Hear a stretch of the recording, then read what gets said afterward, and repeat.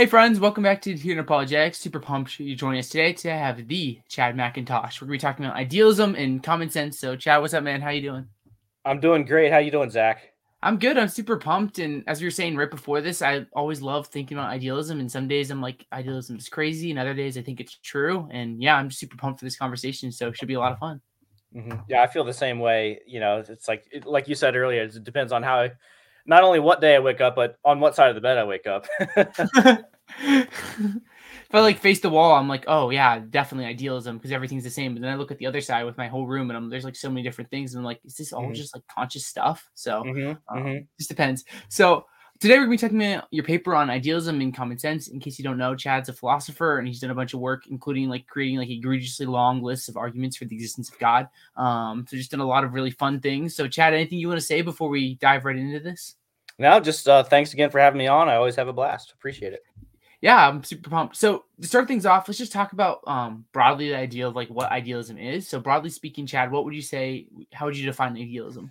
That's a super hard question because there are about as many idealisms as there are people who have called themselves idealists. Hmm. Everyone's definition of idealism seems to differ. But well, first of all, we obviously don't mean idealist in the popular sense of well, like when you would say something like, "Oh, you're such an idealist," it's like someone Yeah. who's given to like utopian visions or something like that. No, we're talking about a philosophical view about the ultimate nature of reality. Mm. And in the broadest sense, I think all idealists agree that nothing exists without mentality or mind. Nothing exists without mentality or mind. And by those, I just mean something that's intrinsically minded or mind like ideas or consciousness or experience. All these things that are mental or characteristic of mentality. So, in the broadest sense, there's nothing that exists without mentality or mind, either because there's nothing that is not mental or mind like, or because the non mental reality, physical reality, depends in some way on the mental. So the mind or the mental reality is the more fundamental of the two, the mental and the physical. So Hmm. that's the broadest characterization I think of idealism. That kind of it's a big enough net where it catches everyone who would describe themselves as an idealist. Mm. That's super helpful. One thing, and correct me like if I go wary or stray here, but one thing to help me with understanding idealism is the idea that like say that like we have like we just think about in existence like all the minds, all the conscious stuff that exists. Um, Under idealism, we take out all the consciousness, all that stuff, and there's nothing left.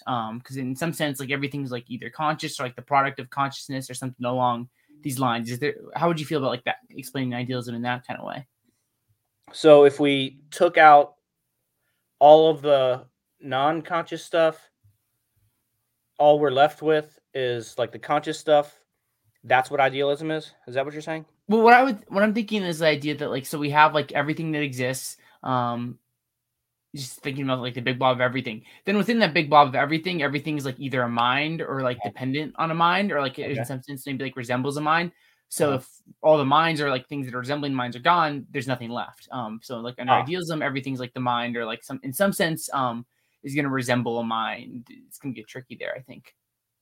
I think that's roughly the idea. Yeah.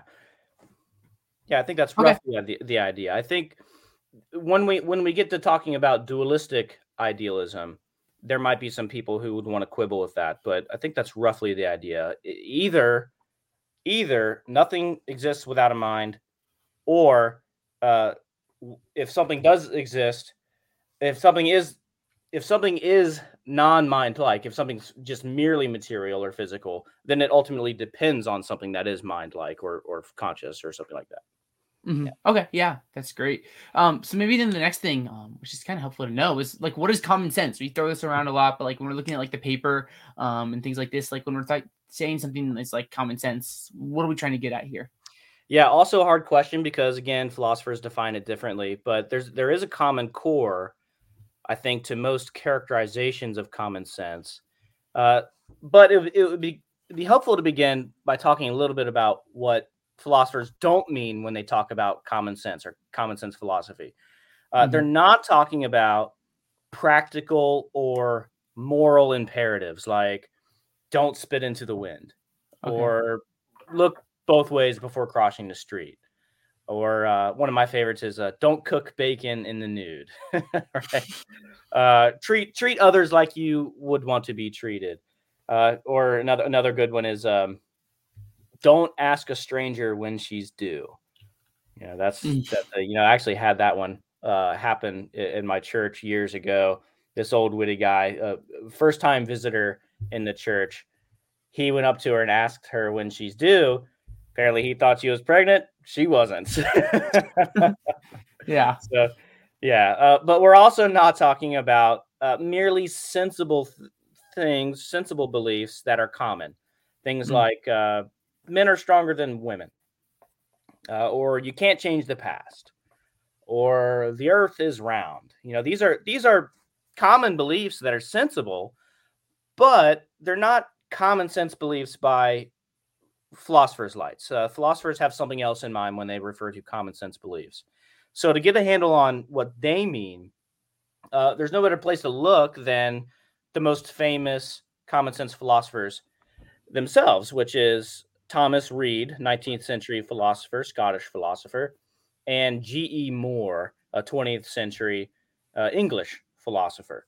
And they both have a bunch of examples of common sense beliefs, and here are some that I just kind of plucked out of their writings. It says, "I exist and have a body." Yeah, that's a belief I have. I would imagine most people have that belief. The Mhm. thoughts of which I am conscious are my own; they're not anyone else's thoughts. What I distinctly remember actually happened. I'm the same person over the course of my whole life. It's not like there are multiple persons that exist within this body. What I perceive by my senses really exists and is roughly as I perceive it to be. So our senses are generally reliable. Mm. I have some degree of power or control over my actions.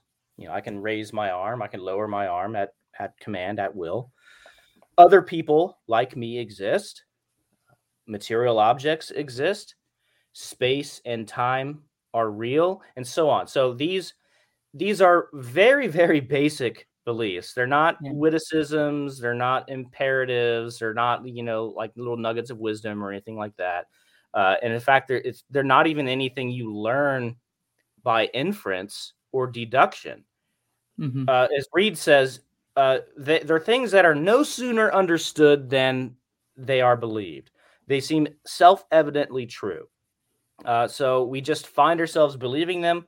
They're just givens, almost even too obvious to state. So I think a fair characterization of what philosophers mean by common sense beliefs are beliefs that are deeply held and widely held, and they're mostly tacit. They're mostly just kind of under the surface, too obvious to even state. They're taken to be a matter of common knowledge, and they're formed naturally and unreflectively via our own properly functioning faculties. I think that's a pretty fair characterization of what most philosophers mean by common sense beliefs. Mm. Yeah, that's super helpful, and I really like the idea of like the self-evident beliefs. Like something that helps me sometimes when I think about these issues is like I think about like what did Zach believe when he was in high school, when like he was a freshman, sophomore, junior, before we started thinking about these topics, like certain things like my own existence or like the reliability of my memory. Like I never doubted these things. I was like, yeah, they're like duh, these things, of course they exist. I like the criteria of self-evident is me super important. So how are these going to apply then when we go into like evaluating idealism, Chad? Yeah, so it's going to depend on what idealism we are going to be taking up. And so, idealism, if you recall, is just the view that nothing exists without mentality or mind, either because there is nothing without mentality or mind, Yeah. or because non-mental reality ultimately depends on the mental reality. So, from Hmm. here, we can distinguish three main varieties of idealism and ask if they violate common sense as we just characterized it. So Hmm. I think that's what I do. It's kind of a systematic approach to see if there is a version of idealism that's incompatible with common sense. Because as you said, if there are days when you feel attracted to a version of idealism, I am as well. But I'm also attracted to common sense philosophy. I take common sense to be sort of a rule of thumb in the way I approach most matters philosophical, and so I have this conundrum sometimes where I'm like, well, I'm a big proponent of common sense philosophy, but at the same time, I find myself attracted to certain kinds of idealism. Is there a conflict here? Is there conflict? So that's kind of the motivation for writing this paper. Was like I want to get to the bottom of this to see if there really is a conflict here. Well, it's going to depend on what version of idealism is at stake. Yeah, right on. So let's look at these like three versions then. So the first one that you talked about is absolute idealism. So did you want to talk about like what it is, and then like do you think it does conflict with common sense? Yeah. So in this absolute idealism is what you might think of when you first hear the term idealism. It's a very radical view according to which there's just one immaterial mental thing, a mind or consciousness or a spiritual substance or something like that, and nothing else. So the appearance that there are non-mental material objects or anything other than this one immaterial mind is just an illusion. All is one, and this one thing is mental. So this version of idealism has a long history in both Eastern thought and Western thought, but at least in analytic circles, it's most closely associated with the German idealists like Hegel and Schopenhauer, and their English counterparts like F.H. Bradley and John McTaggart. So, does this view, the view that there's just one immaterial thing, a mind, nothing else, that's it, does that conflict with common sense? Well, what do you think, Zach? I mean, I've never actually believed that exists, so obviously, but no, I've obviously had the same. No, I've had this very same intuitions. Like, there's obviously more than existence than like the absolute mind, so it goes against my basic intuitions. Yeah, it seems like it's a pretty straightforward violation of common sense. You know, it's the straightforward denial of the reality of appearances, including the reality of time, space, matter, the distinction between you and other minds, any distinctions of any kind. So, as I say, this is a pretty radical version of idealism that when you read the proponents of this view, they actually flaunt this. They actually like ingest. They like the fact that it's so flagrantly contradictory to the hoi polloi, to what like most people believe. And so they relish in the fact that it's conflicting with common sense. Kind of reminds me of like my friends. They joined like an intramural basketball league at my university, and like their goal was to be the opposite of basketball. They got kicked out of the league because their goal was to be like to play the opposite of basketball. Like they were like all wearing like Converse and like high top like short shorts and just like all kind. They're just like trying to stand out as much as possible and be like, hey, look at us. We're not even like trying to make sense. And it seems like to me like absolute idealism. I thought of that because like it's a little bit like that when you talk about these people that are like, yeah, we have this idea. You don't exist. I don't exist. This idea doesn't really exist either. I guess if you're going to follow it all the way through, and it's just like it seems just to go against everything that we kind of think about when we're thinking about the world. It really does. And there's this great passage in Bertrand Russell's autobiography when he's talking about how he used to believe in this version of idealism, and he talks about how he was talked out of this version of idealism, or he's argued out of it by G.E. Moore. And if I could just pull up this great quote, he says, Bradley had argued that everything that common sense believes is mere appearance. We reverted to the opposite extreme and thought that everything is real that common sense, uninfluenced by philosophy or theology, supposes real. With a sense of escaping from prison, we allowed ourselves to think that grass is green, that the sun and stars would exist if no one was aware of them, and also that there is a pluralistic, timeless world of Platonic ideas. The world which had been thin and logical under idealism suddenly became rich and varied and solid. So it's this idea of him being emancipated from the prison of absolute idealism and all of its esoteric arguments. So we talked about absolute idealism. This is the idea that like there's just like one thing and it's like just the mind, and there's nothing Mhm. really distinct from that mind. So the next thing is Berkeleyan idealism. So like, what is Berkeleyan idealism, and how do you think it fares when looking at the idea of common sense? Yeah, so this is named after the 18th century Irish philosopher and bishop George Berkeley. Berkeley argued that all reality consists of only minds and their ideas, but minds and their ideas make up the world as we know it. So he's not denying the reality of appearances. He's just saying things that he's just saying things like tables, trees, apples, and so on are just collections of ideas. They're just a bundle of what he calls sensible qualities.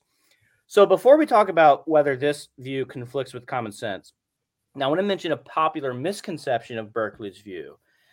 And for better or worse, Berkeley summarized or encapsulated his view with this pithy phrase. You've probably heard it: "Esse est percepi." To be is to be perceived. And in graduate school, I took a seminar. What was a class on? May have been on Augustine or something like that. Hmm. But I sat next to a guy. Never knew him, but he had a big tattoo on his arm that said "Esse est percepi."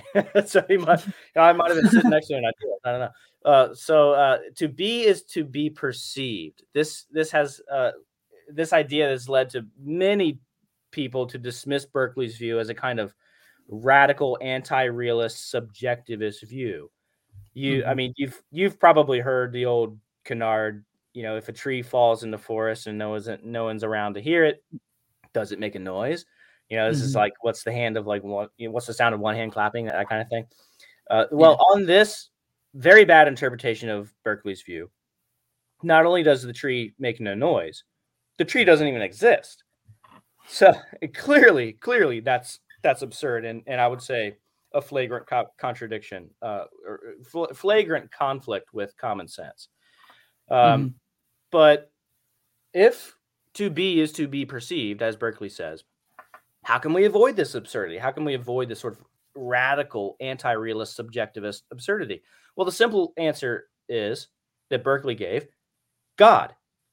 God's mind and ideas are what constitute the objective world of objects common to our perceptions. And so things can exist even when you or I don't perceive them because God perceives them. There's nothing that God doesn't perceive. So God's perceptions constitute the objective world outside of our own minds. So that's how Berkeley's idealism doesn't collapse into this sort of absurd anti-realist subjectivism.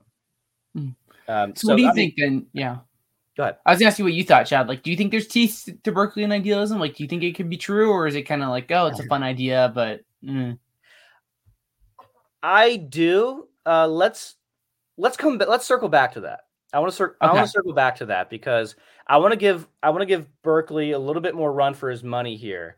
So now that we've got this misconceived view of Berkeley's idealism out of the way, let's talk about what his view really is and see if it conflicts with common sense. Okay, yeah. Yeah. So I mean, it's interesting, because he invokes God. He brings in theism to save his view from absurdity. And it's interesting because a lot of philosophers like Berkeley's arguments for idealism, but they don't like his theism. But Mhm. without his theism, it's absurd and obviously in conflict with common sense. So, setting aside that misconception, whether Berkeley and idealism conflicts with common sense is going to come down to the status of matter, material objects, in Berkeley's ontology.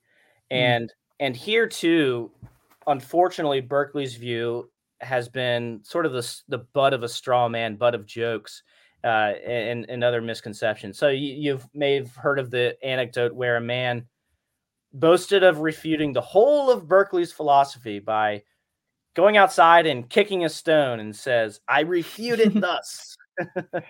So it's I one had of the more someone tell me that once when I was talking about idealism with them. Yeah, this is Yeah. it's like I said, it's one of the most famous anecdotes in philosophy. Well, this comes in response to, I don't know if it's true or not, but it's one of these anecdotes where, oh, you want to refute Berkeley, just go kick a stone, But so if Berkeley thought that there are no such things as stones to kick, then yeah, of course there would be a conflict with common sense. But Did he? Did he deny the reality of things like stones? No, he did not. His main point, Berkeley's main point, was just that there's nothing beneath an object's sensible qualities, like its color, its size, shape, texture, and so on. There's nothing underneath those sensible qualities that exists independently of perceivers. So those things, when you go outside, when you look at a rock, a tree, a chair, whatever, they are exactly as you perceive them to be because they are nothing but their perceived qualities. Stones exist. Some are large, some are small, some are rough, some are smooth, some are gray, some are cold, some are warm, and all of them, I imagine, are hard if you kick them. So it's just that there's nothing more to them besides these sort of sensible qualities. Now, whether or not Berkeley's answer to what a material object is fundamentally, and he says it's just a collection or a bundle of sensible qualities, whether that conflicts with common sense is not really the question. The question is whether he denies the reality of these objects as we perceive them, and he obviously doesn't. So I'm going to just throw in with Berkeley and say, no, his view doesn't really conflict with common sense. One question about perception is, so like, for example, like I can look at these trees right outside my window right there, over there on the right. And there's some pretty big trees over there. And what if I like say like, oh, I perceive that it's really just like this thin piece of like cardboard and try to go kick it. Obviously, if I do that, not going to end up too well for me. Going to get a broken toe, nice visit to the ER maybe. So like, what exactly is the perception that we're looking at here? Because it seems like there's something, at least something mind independent, and at least in how we like I can't just like change the way the tree is just by like thinking about it differently. Well, remember that aspect of Berkeley's view that a lot of people forget, which is the theistic aspect of it. Oh, there we go. Yeah, so they are going to be different and distinct from your perceptions. Yeah, it's gonna hurt if you go and kick that tree, because that tree does not depend on just your perceivable qualities or the qualities that you perceive. That's going to be a tree that's sustained, say, in the mind of God. Yeah. Yeah. Okay. Now, that's great. The interesting thing is that when it comes to this theoretical question of what material objects fundamentally are, no one has an answer that would count as a common sense belief. I mean, when you think about it, stripped of all sensible or perceivable qualities of an object, what's left? Well, John Locke is famous for saying, "I know not what." And contemporary physicists are none the wiser. Sort of, I learned in school that physical objects are just mostly empty space. And I was kind of curious to see what sort of the updated physics is on this. So when I wrote this paper, I was kind of reading into some theoretical physicists on, what material objects are.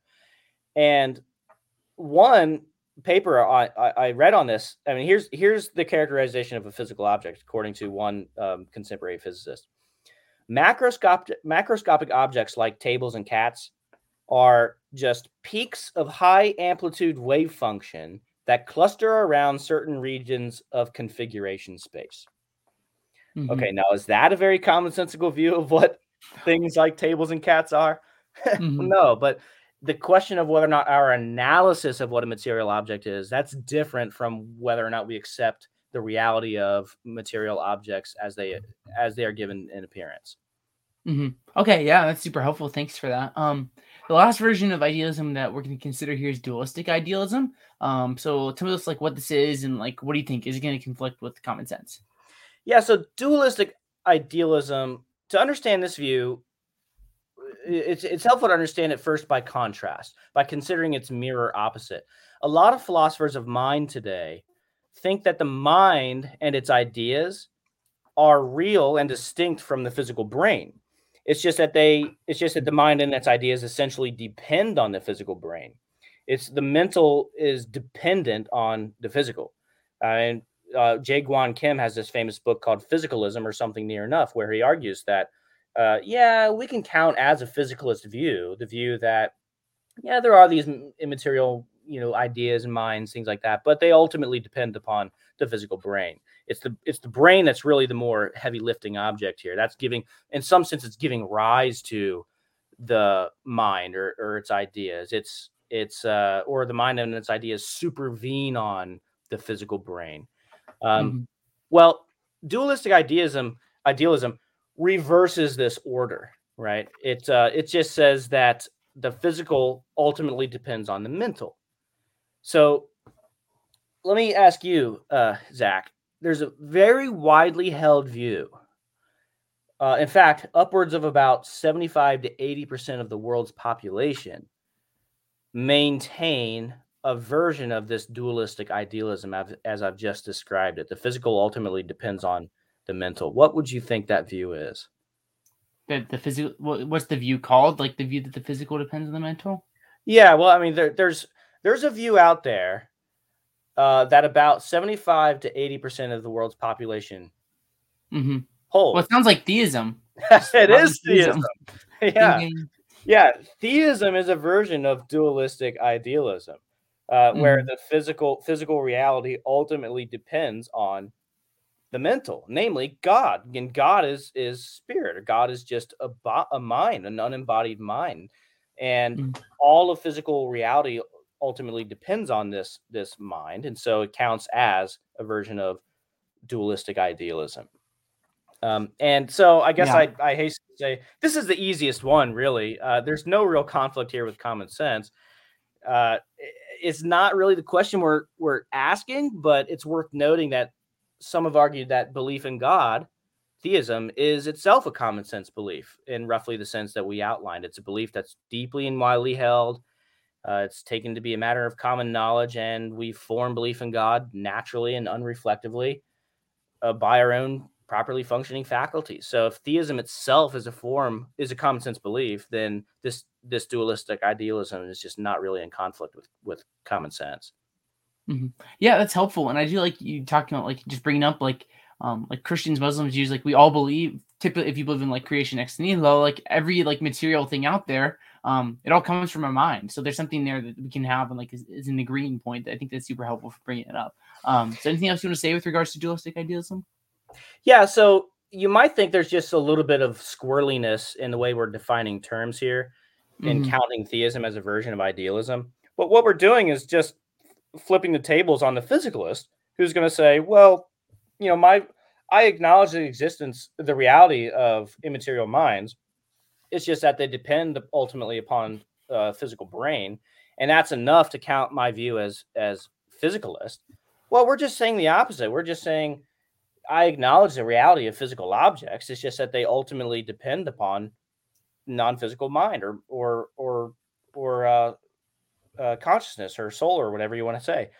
And mhm. so if what you say is enough to count as a physicalist, what I say is enough to count as an idealist. Yeah, I think that's great, and it's helpful getting just like the mind matter like thing because I think even like in conversations with like maybe like atheists or agnostics, like most people believe in minds, most people believe in matter. Like, what comes first, mind or matter? I think it kind of helps simplify that debate, and I think it's even more helpful in like the supernatural, natural stuff sometimes. But I Hmm. think, yeah. Hmm. So maybe then, Chad, like, what are your thoughts on idealism? We talked about these three different views. Like, where do you think? Like, do you think we talked about like there is some teeth to it, but like, do you think it's true? You wrote this paper and you've been thinking about it. What are you thinking on idealism right now? I'm not really sure, but there is a really powerful argument for idealism that I don't know what to make of. Mm-hmm. It goes like this. From a scientific perspective, things like colors, smells, flavors, textures, what Berkeley called sensible qualities, these are not features of things in themselves. These are just aspects of how we perceive things. Mm-hmm. When we study things scientifically, all these things can just be eliminated. Now, the modern physical concept of an object ascribes nothing over and above geometrical properties and motions, which are merely extrinsic, relational, and purely formal properties, which say Mm-hmm. nothing about what objects are in themselves intrinsically. So, if we're just going on just purely scientific descriptions of objects, we have nothing that's not relational, extrinsic, and purely formal. There's nothing intrinsic to an object, but it seems absurd to think that there's nothing intrinsic to an object, that there's nothing that a physical object is like in itself. But purely scientific description, it's not going to get you what an object is like in itself. So if there is anything intrinsic to an object in itself, if there are things in themselves, as there's a famous Kant's famous phrase, things in themselves, the best candidate is that it must be something mental or mind-like, since the paradigmatic examples of intrinsicality, things in themselves, are mental things like feelings or phenomenal qualities in the mind. So if a purely scientific description of reality just can't get you intrinsicality, it can't get you things in themselves, and it's absurd to think that there are no things in themselves, well, then a purely scientific description of reality is going to be radically incomplete.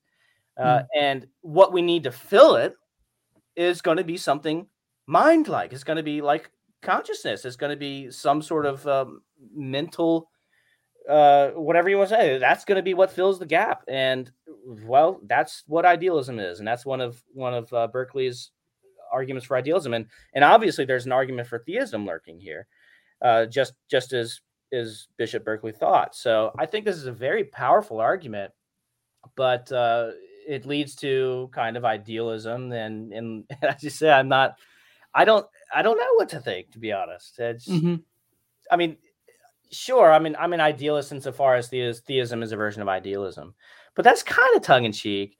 And maybe I can reconcile this argument with theism, sort of a banal version of theism. But yeah, what do you make of that argument? Yeah, it's definitely interesting because thinking about it, like I'm like, okay, if we have like, if you think about like you read like a paper about like the bare bones, like what an object is or something like that, like it's missing a lot. Like talking about like our experience of that object. It's not just like, oh, I saw this thing. It's some sort of like with some like merely physical description. Like there's things like colors, sensations, the whole experiential aspect of seeing that thing go. So I think there's something there in thinking about like, well, yeah, we can't just describe things purely from like I don't want to say scientific because I don't want to be like out of the gaps, but there's something more than just like the bare bones, like scientific description of how an object works. And it seems like it depends on our experience. So I think there's something there. I need to think about it more because this is the first time I'm hearing this is you running by it. But yeah, I mean, I like it. There's got to be, what I've been imagining as you're going is like thinking about like a bowling ball flying through the air. Like you can write a bunch of equations like describing that bowling ball and how it's flying in the air, but there's that actual experience of like seeing the bowling ball going through there. Like you can see it being like black or striped or whatever it is. The sensation of it hitting you in the face, that would really hurt. You can't just like put that in like a mathematical like description. So yeah, I mean, there's something there. Well, yeah, everyone agrees that well, maybe not everyone, but most people agree that a phenomenal experience is left out of a purely naturalistic or scientific explanation of reality. This is one of the lessons of Frank Jackson's Mary thought experiment.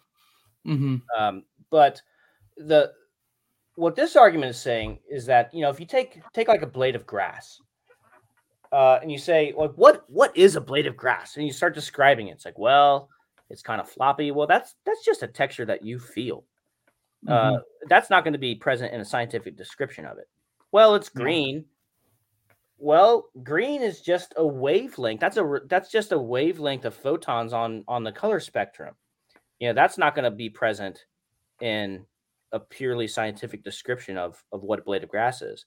Well, it's got these molecules, and then you go deeper down into like the molecular level, and the molecules themselves are just relations of atoms moving, and atoms themselves are just relations of quarks and moving, and you wind up, you keep referring to more extrinsic and relational and purely formal properties the more you try to get into the question of what a blade of grass is, to where you find that there is no blade of grass anymore. You're just talking about relations, or you're not talking about anything in itself. And that problem repeats all the way down to where you just won't have anything unless you finally talk about something that's intrinsic, something in itself. And the best candidate we have of something that's intrinsic in itself is something that's like a mind or a feeling or a thought or something like that. And so, yeah. And obviously, I mean, so we're back to idealism, and it just, at that point, you're just asking what version of idealism is true. Yeah. I mean, I think it's like the up quark, the down quark, and there's something else. It's like the three like fundamental parts of like the world according to a lot of like modern like physical theories, if Mhm. I'm right. And it's like thinking like, is that it? Like, can these three things like explain like colors and sensations and things like that? And it's gonna be tricky. So yeah, I think that's great and something I need to think about more. And I'm sure I'm not fully getting it, but I'm just trying to yeah, spell it out and think about Well, it. So yeah, yeah, it gets even more deep when you look at, the quantum realm, and there's a lot coming out now where it seems like the deeper we go, the more dependent on mind the subatomic realm is. hmm You look at what's his name?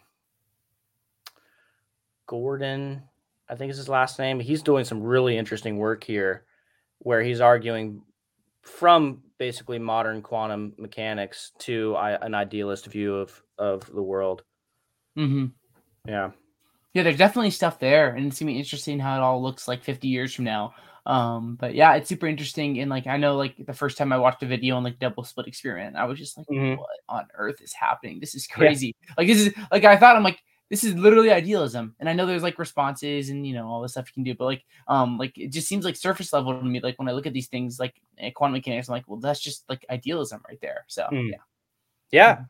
Yeah, and if you I mean, that's much easier to make sense of on a theistic worldview than a naturalistic worldview to think that mind is somehow influencing reality at the subatomic level. That's really interesting stuff. Bruce Gordon is I think is his Okay. name. Yeah. Mhm. Yeah. Okay. Well, is there a version of idealism you find most compelling, Chad? Obviously it's definitely not an absolute idealism. We talked about that. We have Berkeleyan idealism and we have dualistic idealism. Like, is there a version that you find most compelling? Well, I guess it would be Berkeley's because,